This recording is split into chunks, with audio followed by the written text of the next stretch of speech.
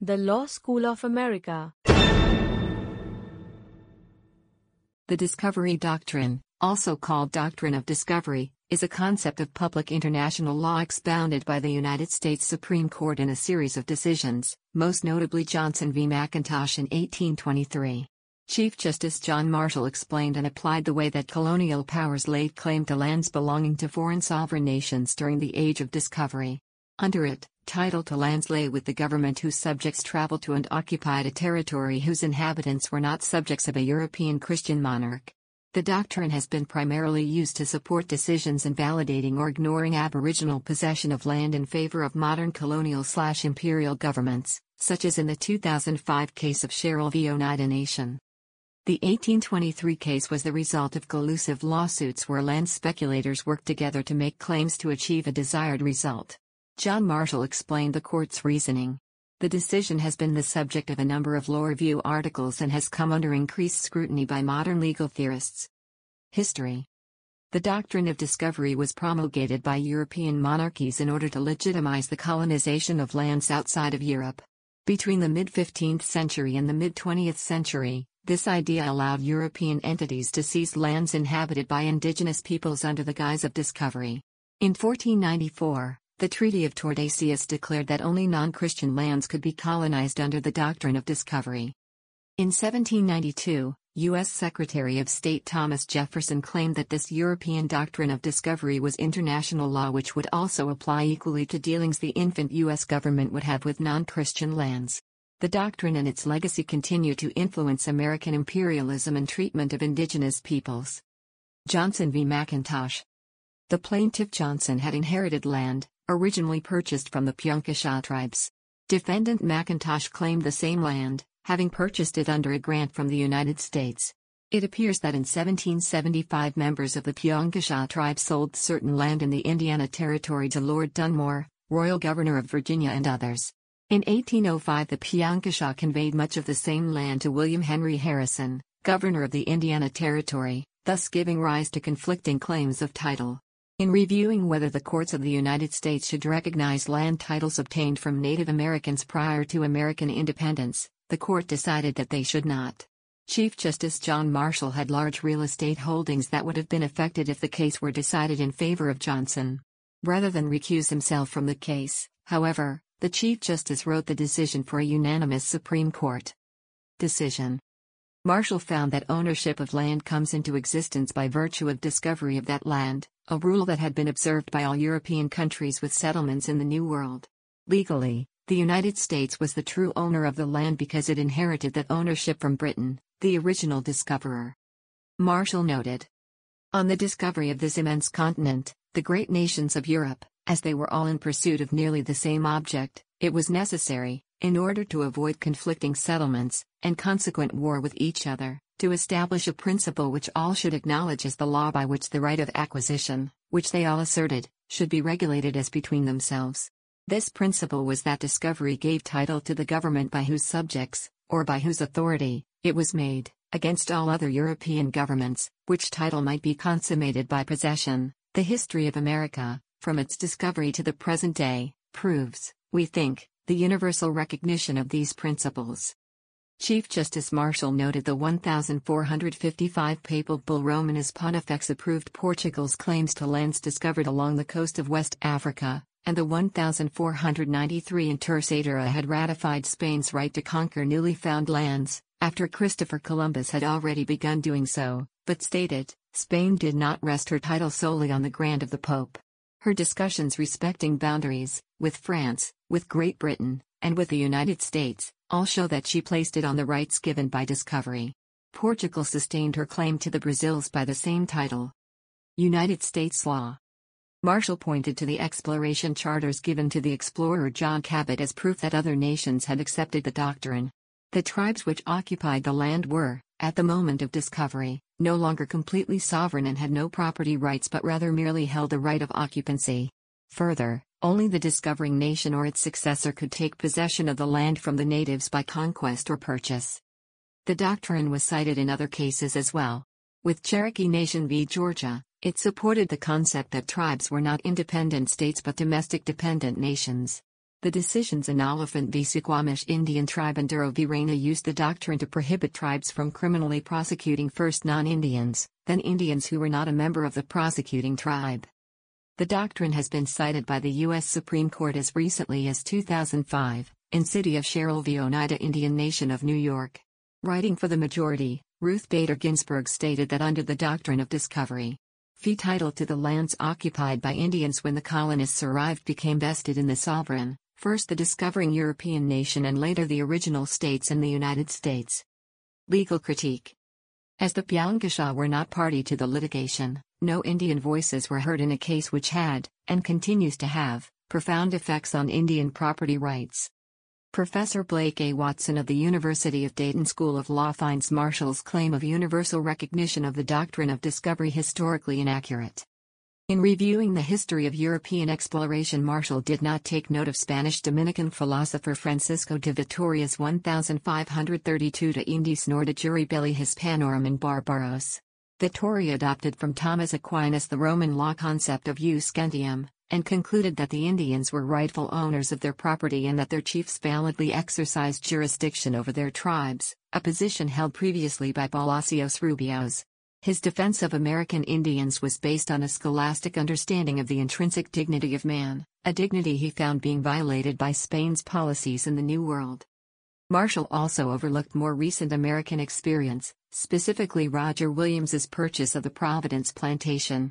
In order to forestall Massachusetts and Plymouth designs on the land, Williams subsequently traveled to England to obtain a patent which referenced the purchase from the natives. The Royal Charter of Rhode Island issued by Charles II acknowledged the rights of the Indians to the land. Nor does Justice Marshall seem to have taken note of the policy of the Dutch West India Company, which only conferred ownership rights in New Netherland after the grantee had acquired title by purchase from the Indian owners, a practice also followed by the Quakers in Pennsylvania. The Law School of America.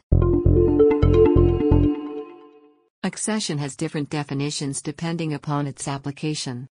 In property law, it is a mode of acquiring property that involves the addition of value to property through labor or the addition of new materials. For example, a person who owns a property on a river delta also takes ownership of any additional land that builds up along the riverbank due to natural deposits or man-made deposits. In commercial law, accession includes goods that are physically united with other goods in such a manner that the identity of the original goods is not lost.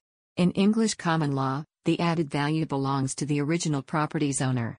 For example, if the buyer of a car has parts added or replaced and the buyer then fails to make scheduled payments and the car is repossessed, the buyer has no right to the new parts because they have become a part of the whole car. In modern common law, if the property owner allows the accession through bad faith, the adder of value is entitled to damages or title to the property. If the individual who adds value to the owner's chattel, personal property, is a trespasser or does so in bad faith, the owner retains title and the trespasser cannot recover labor or materials. The owner of the chattel may seek conversion damages for the value of the original materials plus any consequential damages. Alternatively, the owner may seek replevin, return of the chattel. However, the owner may be limited to damages if the property has changed its nature by accession.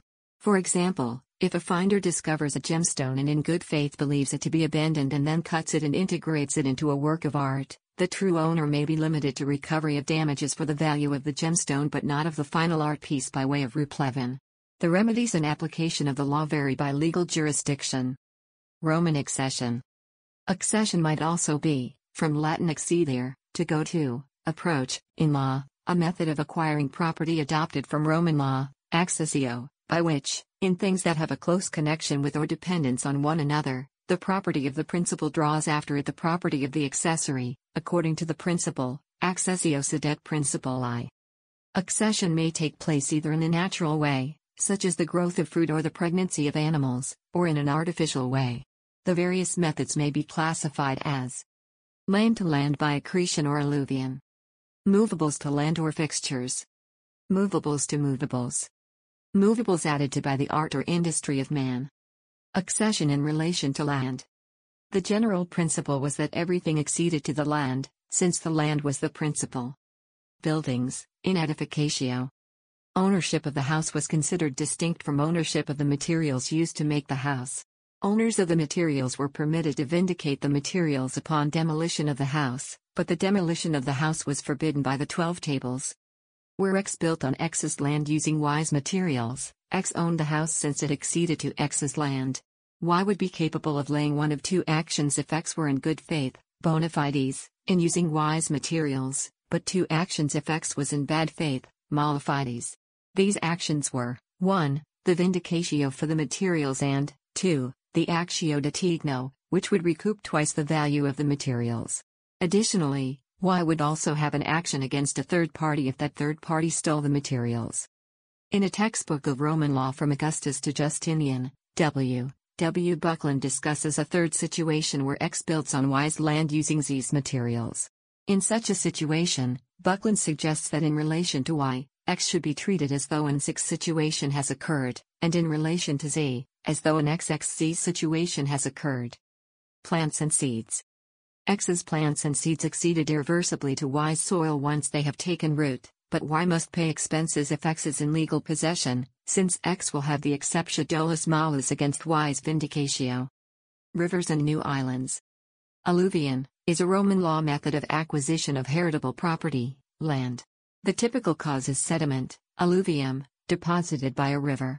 This sediment, legally termed the accessory, accreases, meaning, merges with, a piece of land, the principal, operating a subtype of the Roman mode of acquisition by accession, and thus accedes to the ownership of the principal land over time. It continues to have relevance in the modern age, as a result of the adoption of Roman property law by modern legal systems, primarily civil law jurisdictions. Scots law is a notable example of the usage of alluvion within the law of accession, accessio. Public international law also recognizes the acquisition of sovereignty of virgin territory by operation of nature such as sediment deposits, again following the Roman law principles of alluvion. Avulsion, in sedimentary geology and fluvial geomorphology, avulsion is the rapid abandonment of a river channel and the formation of a new river channel. Avulsions occur as a result of channel slopes that are much less steep than the slope that the river could travel if it took a new course. Accession in relation to movables. The accessory accedes to the principal. The debate is generally over which is the principal and which is the accessory. The principal owner owns regardless of good faith, bad faith, or consent. Possible tests that could be adopted in deciding this question include economic value, size, physical identity, and relative non-economic value in terms of aesthetic value or labor. In Roman law, there was no consistency. Everything was decided on a casuistic basis. The physical identity test was the dominant test, i.e., the principal is that which gives its name to the final product and the accessory is that which has its identity merged and lost in the identity of the other. However, there are a number of special cases with special, and rather idiosyncratic rules, which are as follows. Writing, scripture, and painting, pictura. Threads and garments, textura, and confusia and commixtio. The Law School of America. This has been a Creative Commons licensed podcast. The content used in the podcast is licensed by the Wikimedia Foundation Incorporated under a Creative Commons Attribution, Share Alike license. The text has been modified for audio. The content of these podcasts is for informational purposes only and do not constitute professional advice. These podcasts are not associated with the Wikimedia Foundation in any context. The Law School of America.